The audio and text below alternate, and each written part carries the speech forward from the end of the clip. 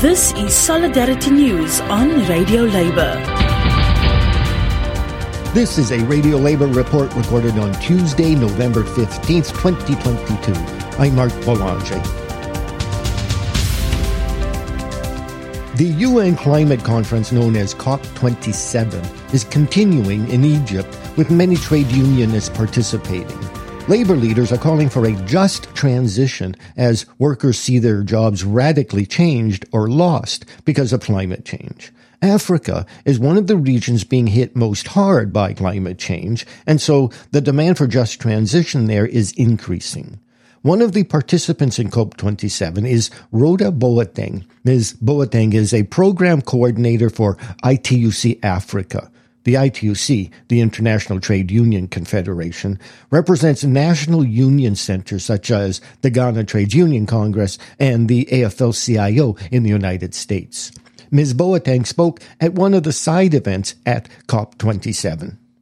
We know that just transition has gained so much traction over the last 4 or 5 years, especially after its inception into the Paris Agreement, but most importantly also following the adoption of the ILO guidelines on just transition. And so, as we can see now, just transition has become a very common phrase, and oftentimes even actually used interchangeably with climate. More and more we are hearing just transition, because we've also already established that the climate crisis are with us. And we have come to the point where we've realized that we need to move, we need to shift, we need to transform our economies and societies. And this is why just transition has gained so much traction, because we want this to be done in a just way, in a way that will not reinforce the inequalities and the injustices that we have in our societies, but a way that will not leave people behind. And most importantly for trade unions, a way that will not leave marginalized workers and the working class behind. And so just to establish that in Africa, it's a very peculiar case where we know that we have very high levels of unemployment, but then also we also organize quite a good number of workers. It's also important for us to establish that the workers that we organize are oftentimes found in the formal sector.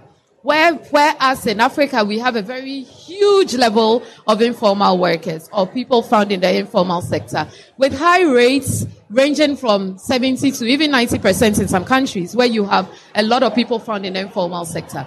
And so just transition for us actually means several things. And the way just transition will unfold in Africa is not how just transition perhaps will unfold or how we are seeing just transition unfold in different sectors or in different continents and in different parts of the world. And that is why this work is very important. And so maybe just coming specifically to how just transition is unfolding, it's important for us to establish that climate change is affecting us on various levels and also specifically in specific sectors. If you take certain sectors such as the agriculture sector, such as transport, sectors such as energy, tourism, etc., these sectors are all being affected one way or the other in a lot of different countries across Africa. And we know again that these sectors, or this means that workers are being affected, or the people who are found in these sectors are the ones who are being affected. And so workers have been affected in diverse ways. And the ILO has established that work is going to, or climate change is going to affect workers actually on 4 different levels, where we see that in some sectors, work is actually going to be lost completely. Some workers are going to lose their jobs completely. Some workers are going to also transform their work.